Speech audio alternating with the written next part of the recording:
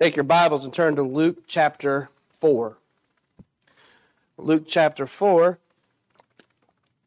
starting in the 16th verse of Luke chapter 4. We'll read down to the 32nd verse. Starting in verse 16, "And he came to Nazareth, where he had been brought up.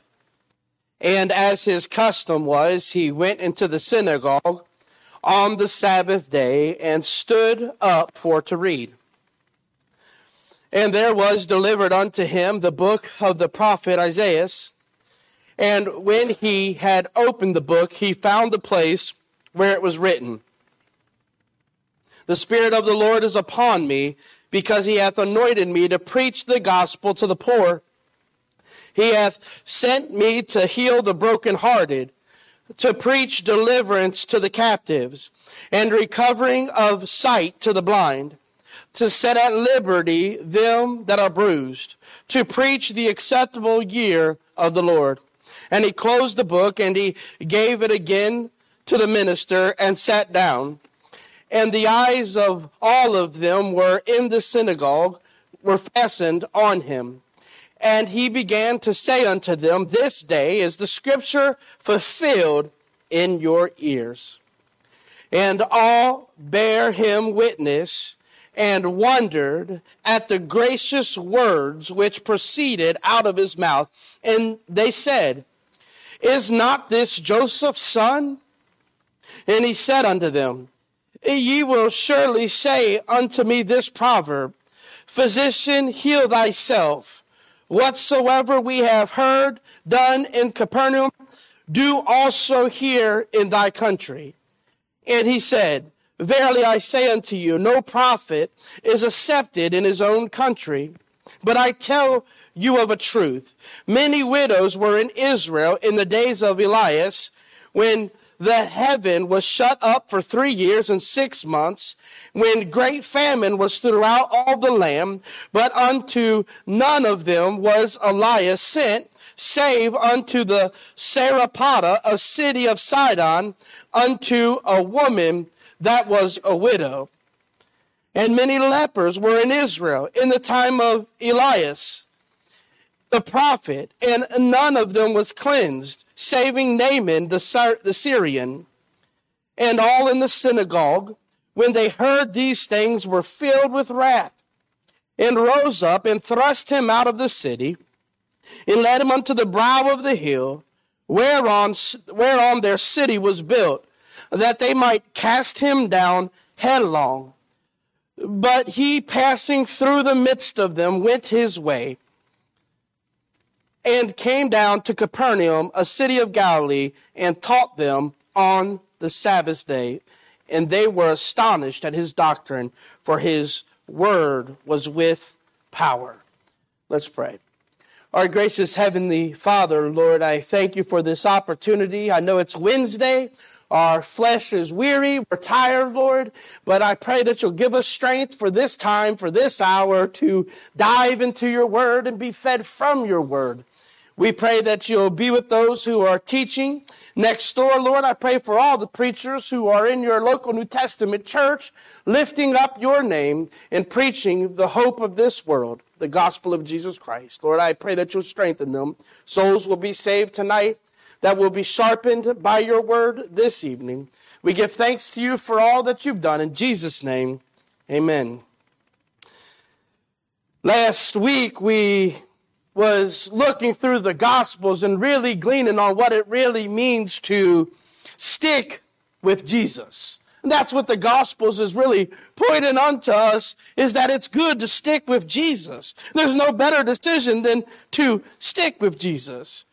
But even more, verse 32 here says, And they were astonished at his doctrine, for his word was with power. And this brings us to another thought process about sticking with Jesus, is that it's more than just following him. It's about tuning our lives to being like him. We even lifted up prayer requests before the services, is that we would have boldness to preach the gospel, that we would have the strength to preach the gospel to this lost and dying world. But when we say we want to preach the gospel with power, what we're really saying is, it's not that we're desiring for an inflection in our voice. We're desiring for the Holy Spirit to arrive and preach with us, to make this message true in our lives. So here in this part of Luke chapter 4, the gospel draws our eyes to a desire to be more like Jesus when it comes to evangelism, to be more like Jesus when it comes to deliver this truth. Here in Luke chapter 4, we're kind of brought to a place where the Lord has delivered the gospel. He's delivered it again. People reject him, and yet we find this fatality, really, that it plagues all of us, our own pride. So as we move forward in being more like Jesus, our eyes are drawn to this text. And he came to Nazareth where he had been brought up, and as his custom was, he went into the synagogue on the Sabbath day and stood up to read.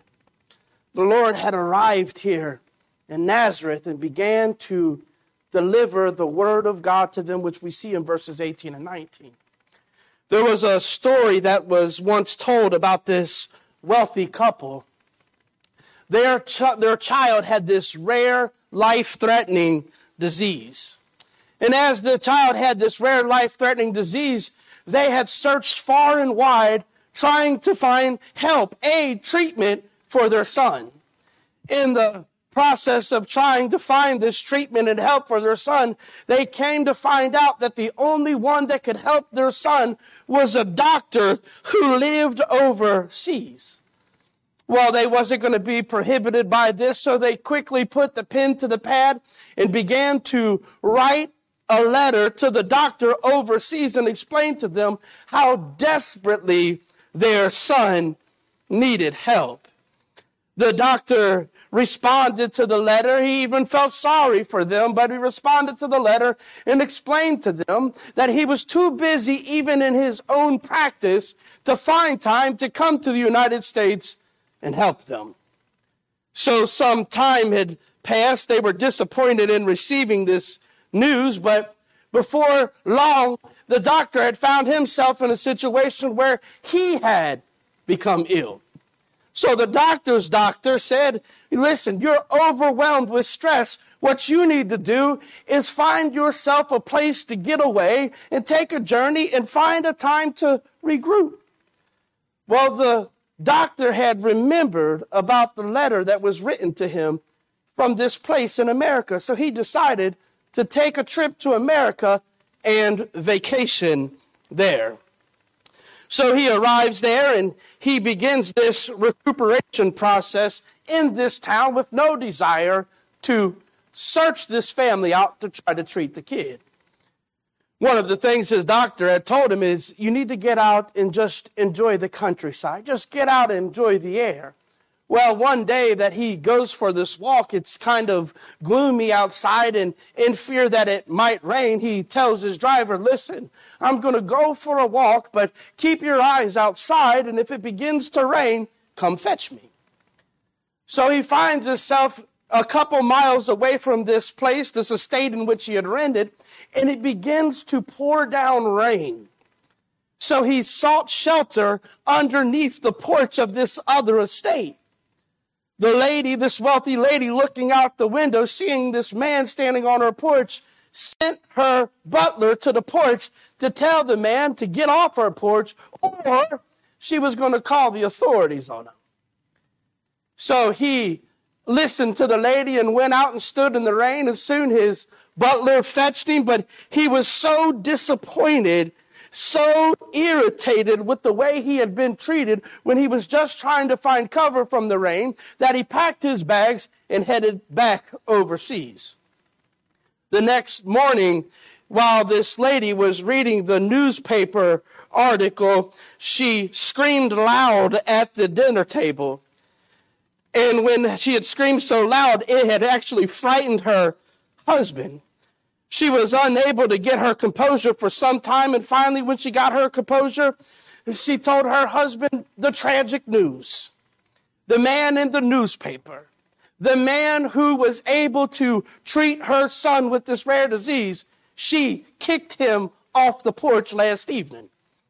The doctor who could have helped her, she was the one that shooed him away. That's exactly the thought process of what has happened here in Luke chapter 4. The doctor has arrived on the scene. The great physician is here. He can help the children of Nazareth. He can help all of these people. And yet, while Jesus is standing in front of them on the doorsteps, they're shooing him away. They're rejecting his message. They're rejecting his help. They're shamefully treating him. I mean, look what he says unto them. In verse 18, the Spirit of the Lord is upon me, because he hath anointed me to preach the gospel to the poor. This is great news. He hath sent me to heal the brokenhearted, to preach deliverance to the captives, and recovering of sight to the blind, to set at liberty them that are bruised, to preach the acceptable year of the Lord. And then he goes on to tell them in verse 21, and he began to say unto them, this day is this scripture fulfilled in your ears. Now, this time of healing is now. He is professing that this is a prophetic moment of the Old Testament being fulfilled in the New Testament. I mean, this should be an exciting time. They've already been marveling and amazed by these great miracles that the Lord has done. I mean, think about it. Of all the people who gathered in the synagogue, and they sat down to hear Jesus read the scriptures and teach the scriptures. Yet, we are again turned to the fact in the end of verse 22, and they said, is this not Joseph's son? That was the question at hand. They refused to turn. They refused to seek the liberty. They refused to have their broken hearts healed. They remained broken because they refused to see Jesus for who he is. This is the tragic news for many of our family members. This is the tragic news for many people that we have preached the gospel to.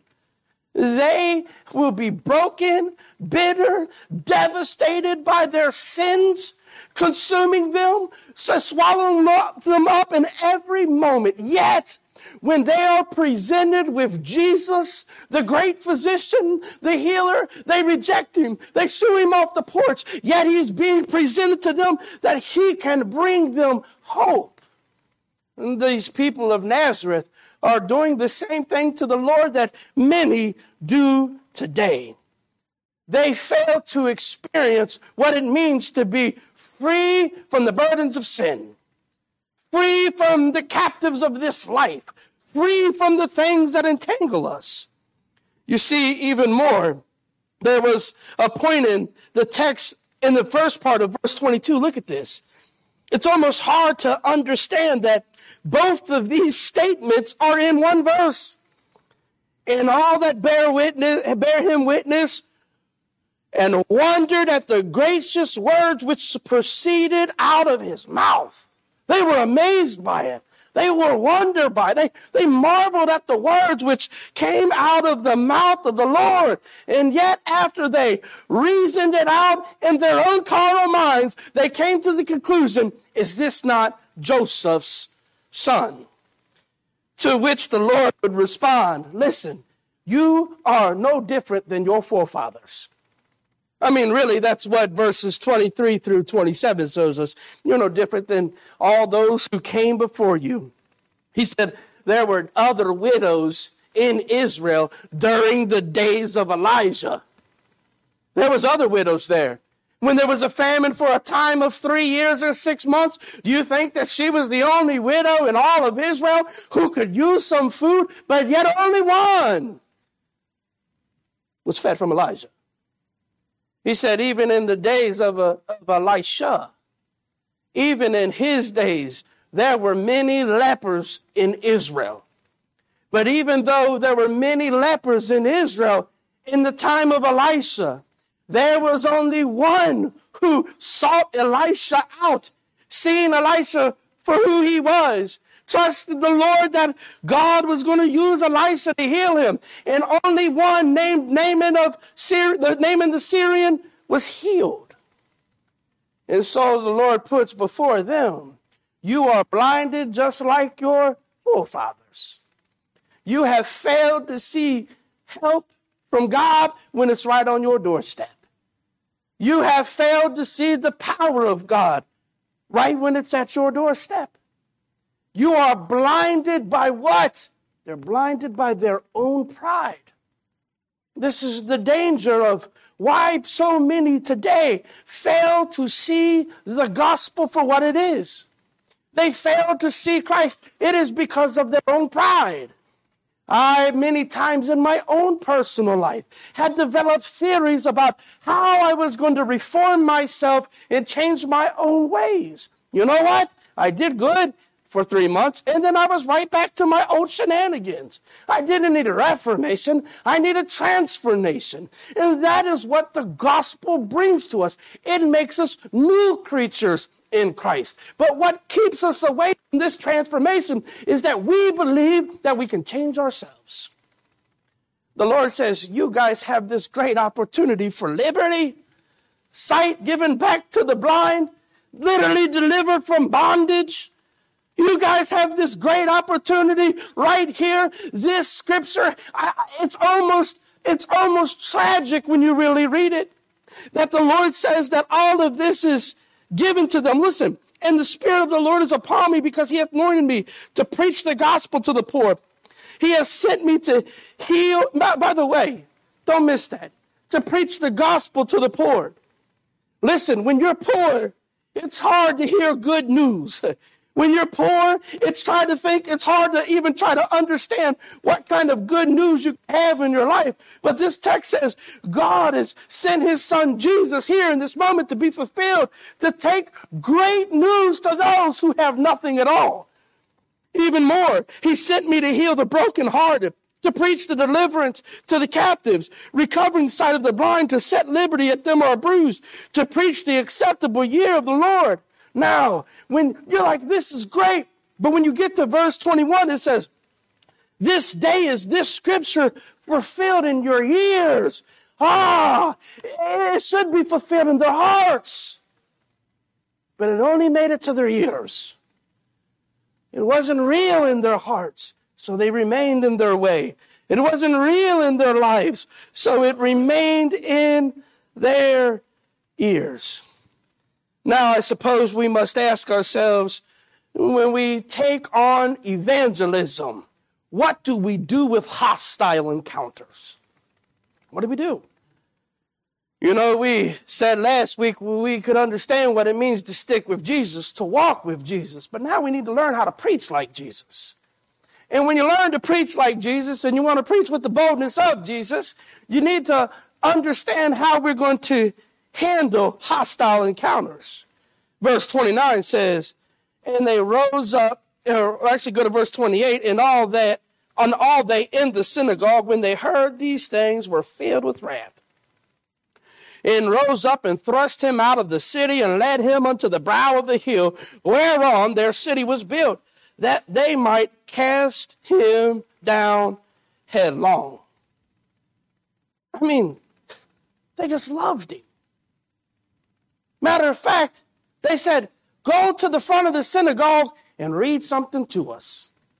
Matter of fact, go to the front of the synagogue and explain to us that which you're going to prepare and read to us.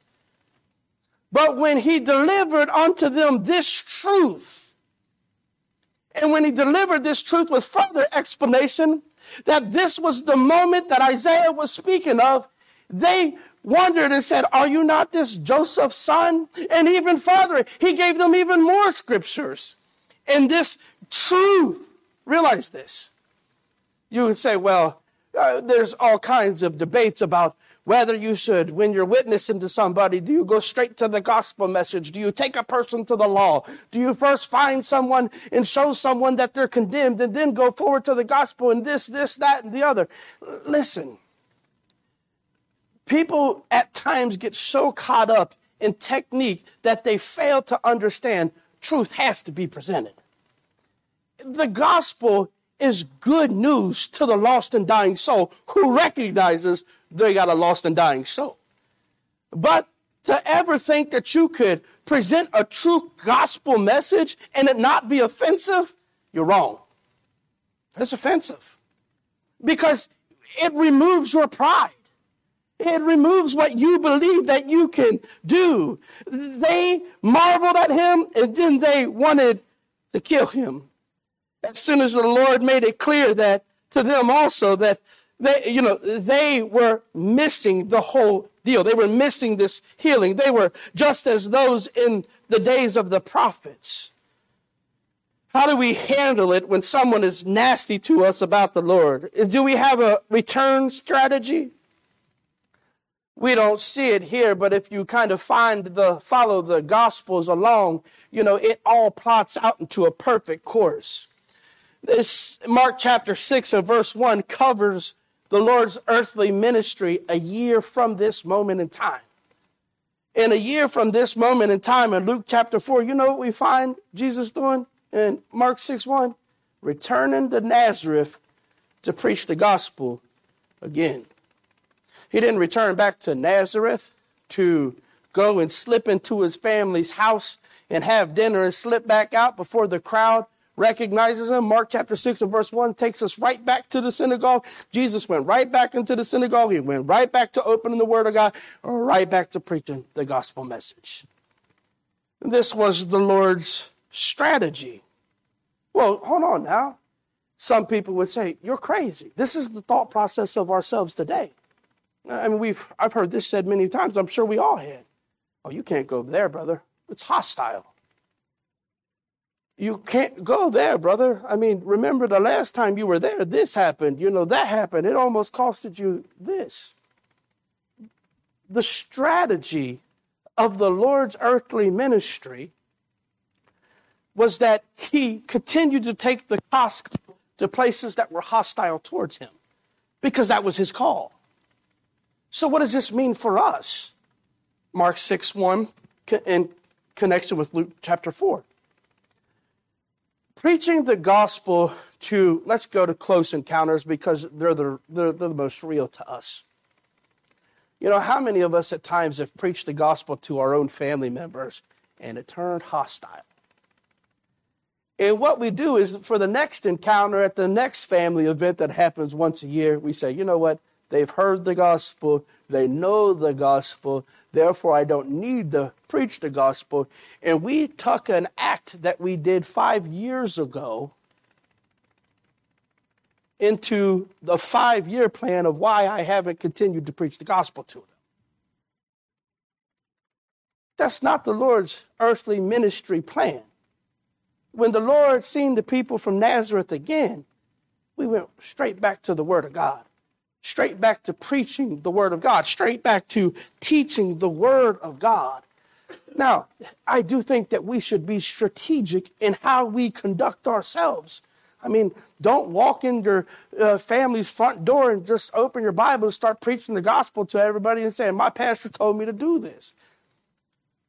I'm saying we have to strategize and not find ourselves at a place of complacency so that we fail to realize a year from now when we have another family encounter, we should still be seeking the opportunity, even if it was hostile the last time, to preach the Word of God. Hostility shouldn't shut up the truth.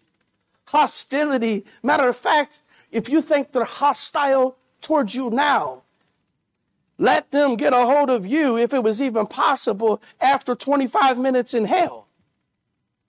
You want to talk about somebody being hostile towards you? So this is our situation here. Jesus did not return and hide and spend time with his family at dinner. He returned to the synagogue, and Mark chapter 6 and verse 2 said that he began to preach the word of God. From the human point of view, many would say this is foolish, forgetful, potentially faithful. But for the Lord, this was his calling. The Lord's return was a wonderful expression of mercy. It was a wonderful expression of steadfast love. It was a wonderful act of caring. You see, where some would say, I'm not going to return to my family with the gospel because it's going to be a hostile situation, returning with the gospel shows that you truly care. It shows that you truly love them. It shows that you truly believe hell is real. It shows them that you truly believe that heaven's real. And that is the place that's in store for those who place their faith in Jesus Christ. So why would we not be repetitive? I mean, none of us would ever see a child walk up to the stove and say, don't do it, and then just let them keep going. No, we start shouting, hey, and doing anything we can to stop them from going there. And so it is real with the gospel. This is the position that we are in. I also love that even in this with Luke 4 and Mark chapter 6, that the Lord returns back to them, to the same people who were hostile towards them, and begins to preach the word of God to the hard-hearted people. Don't forget this. He was gracious and he was patient with the hard-hearted people. He was patient. He wasn't belligerent. He wasn't saying you're going to die, you're burning it. No, he was patient. He continues to be patient with the foolish. He continues to be patient with the doubting. He continues to be patient with the rebellious sinners like you and me. If God wasn't patient, I wouldn't be here preaching tonight. If God wasn't patient, you wouldn't be here listening to me preach tonight. The fact is that God is patient. Matter of fact, if we would just get a hold of the fact that God is patient, it may solve a lot of our eschatological issues. It might fix our eschatology, so to say, our end time view. See, we often take our end time view in view of ourselves. We say, Lord, get me out of this place. I'm tired of hurting. I'm tired of struggling. I'm tired of the people that I work with. I'm tired of this. That when we view our eschatology from ourselves, it's self-centered. We want him to come now. When we view our eschatology from God's point of view, we understand why God is not here yet. Because he's patient. And because where we're ready to get out of this wicked place, the Lord is still desiring that the wicked will be saved. The Lord is still waiting for this moment for souls to be saved. You want your eschatology to hurry up? Preach God's word. I'm a firm believer when the last soul is saved that's on the roster, I'm out of here. So this is the place that we're called to. I'm thankful that the Lord is patient. There was an excerpt one commentator had commented on about this section of Luke chapter 4. It was about a comic strip about Dennis the Menace. It says Dennis the Menace was one day leaving Mr. Wilson's house, and him and his buddy Joey was carrying candy. It said Joey looked over and asked Dennis, Dennis, do you think we deserve this candy? Dennis laughed and answered with this packed truth. He said, look, Joey, Miss Wilson gives us these here cookies and candy, not because we're nice, but because she's nice. This is our blessed reality in Christ. We are beneficiaries of divine favor, not because we are so good, but because God is so good. When we studied through James chapter 1 and verse 17, he said, every good and perfect gift is from above and cometh down from the Father of lights, with whom is no variableness, neither shadow of turning. He is good. He's patient. He is merciful with us, and even with the wicked. So the Lord returns to Nazareth. He's patient with the people here in Nazareth. Though we have no record that he returned after this, it also kind of brings us to this light. That God is the God of first chances when he was there the first time, and the Lord is, God is the God of second chances, but there's also the reality that God is the God of final chances. Now, don't let this disturb your doctrine on God's sovereignty. I'm not speaking of that at all. I'm speaking of our human responsibility. That the Lord preached the word of God to them, even though they weren't saved the first time, yet he preached it again to them the second time. And so it is even of our own responsibility that we cannot sit back and say, the Lord is sovereign, therefore I will not preach. No, there is this responsibility that he gives us the first chance. He gives us the second chance. Therefore, we must use these chances wisely. God is not only like this with the lost who are in sins, but he's like this with us who are all here today. 2 Peter chapter 3 and verse 9, it says, the Lord is not slack concerning his promise, as some men count slackness, but is long-suffering to usward, not willing that any should perish, but that all should come to repentance. And Paul said, what did he say? Today is the day of salvation. And now is the time. Today, even for us, the Lord is long-suffering. That today we could confess our sins. That today we would repent. The Lord is long-suffering for these things. Even more, we have to ask ourselves, what is really the problem here with the people in Nazareth? What's the problem? Verse 29 again, and rose up and thrust him out of the city and led him unto the brow of the hill whereon their city was built, that they might cast him down headlong. They left first in astonishment and ended in anger. What's the deal? It's their own pride. They get this. They can't get past the fact that we grew up with Jesus. Aren't you Joseph's son? We grew up with you. Matter of fact, you could even think that some may even reason that Jesus, didn't you build the cabinets in my dining room? He was a carpenter in Nazareth. He built things. He had been among them.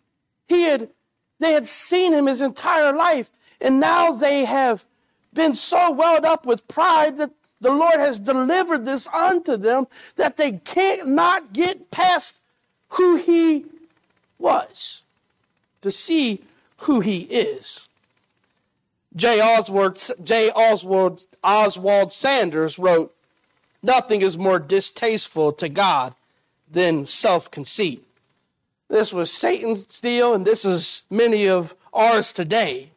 Pride is this moment where we desire to enthrone ourselves at God's expense. When pride is in control, it hinders us from it hinders Jesus from working to make a difference in our life. Pride hinders faith in an unexplainable work of God. That was the reality among the residents in Jesus' hometown. On the Sabbath, he began to teach in the synagogue, and many who heard him were astonished. Mark captures this by saying, and when the Sabbath day was come, he began to teach in the synagogue, and many hearing him were astonished, saying, from whence hath this man these things, and what wisdom is this is given unto him, that even such mighty works are wrought by his hands? They're confused here. Where did this come from? He was Joseph's son, the carpenter. Yet they have come to this conclusion, but the mighty works that we've seen in his hands, these things that he's telling unto us, from whence is this wisdom? Where did he get all of this? How has he arrived at this? So it led them to this place where they come to the conclusion, it's either from God or it's not. It's either, the works are either of God or they're of Satan. The dynamic ministry of Jesus amazed the people, and they wanted to know the source of his wisdom and power. God or not? Is this of Satan or is it not? Divine power was at work through Jesus, or he worked these wonders in some ungodly force. What they thought they knew about Jesus would not allow them to believe the ministry of Jesus was from God. How could it be? He was one of them. How could he be any different? They could not understand him. Therefore, they questioned him. This is a troubling turn in Luke chapter 4. This is a troubling turn in all of our own personal lives, even as believers. Oftentimes, as we serve the Lord, we look at the people here in Nazareth, we say, wow, you knew him? You knew him your whole life? And now all these amazing miracles are happening. You've experienced and seen all these things. The blind were healed. You can't deny that. The lame were walking. You can't deny that. I mean, look at what he's done. But they could not get past about what they knew of him. They couldn't understand how he had arrived at this situation. Realize this. This is where the problem happens, right? When they could not understand, is he not from Joseph? That is what caused them to question his power and his authority and that he was from God. And even in our own personal lives, we serve the Lord. We believe he saved us. But when we cannot understand the things that are going in our lives and why things are going the way that they are going, what do we find ourselves doing? At times, we question God. What are you doing? And we find ourselves in the same place as the people of Nazareth. We've walked with God. We've known God. We've experienced his miracles in our life. We've seen God turn people's lives around.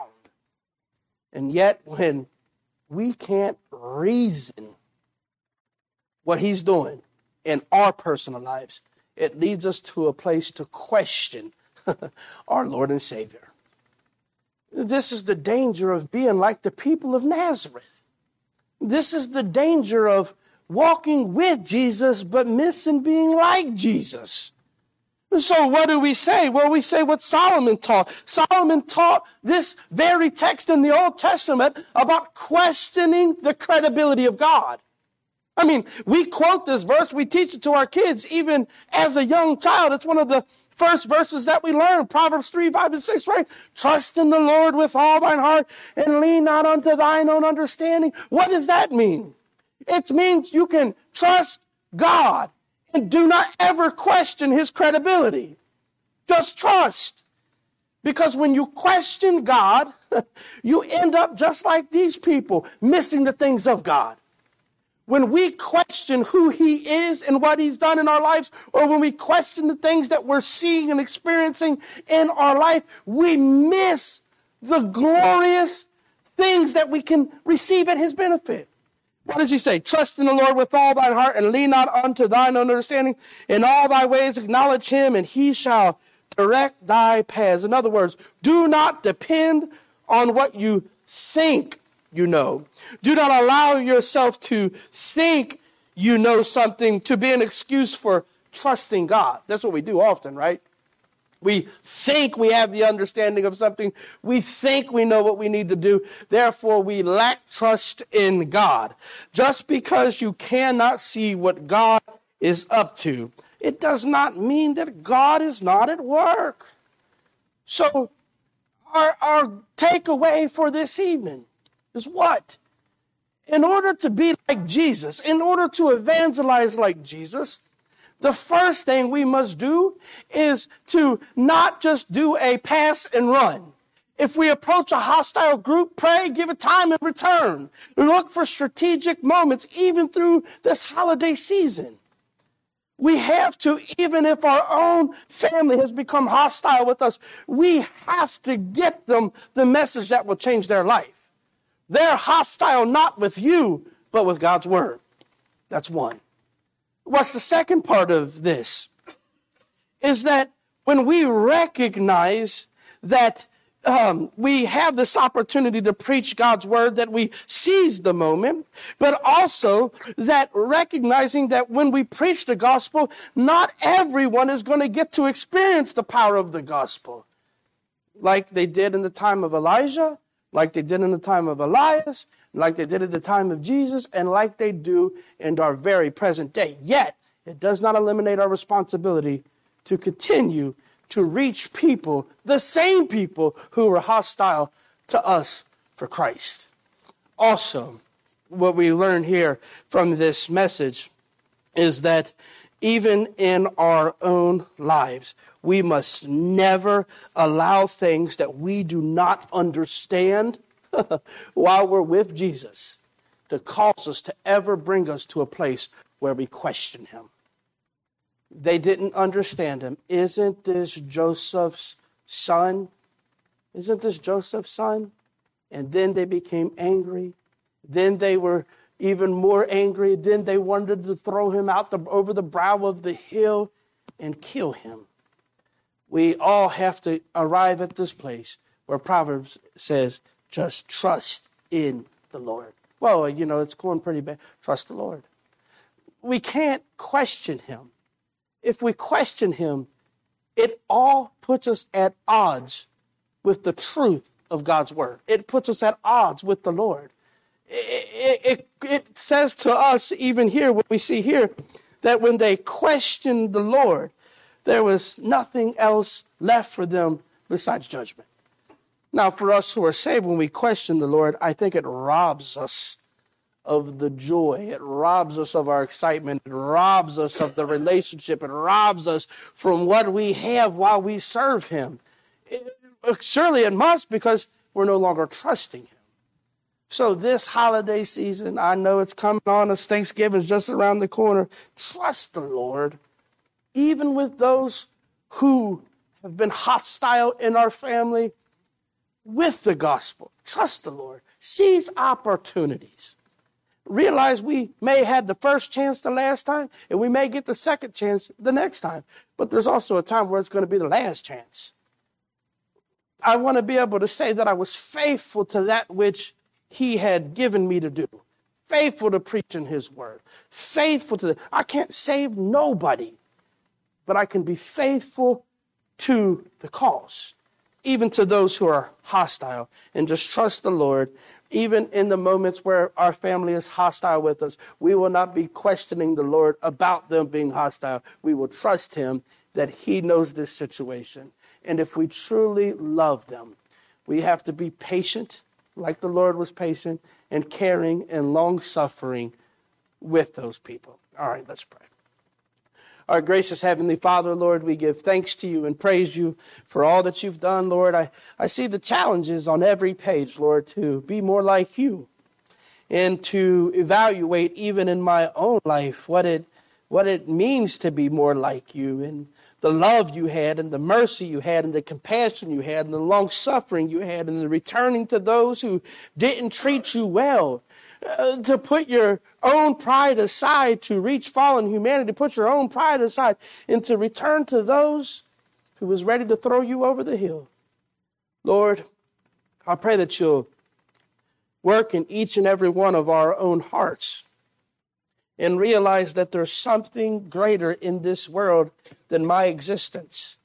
There's something greater in this world than my own pride.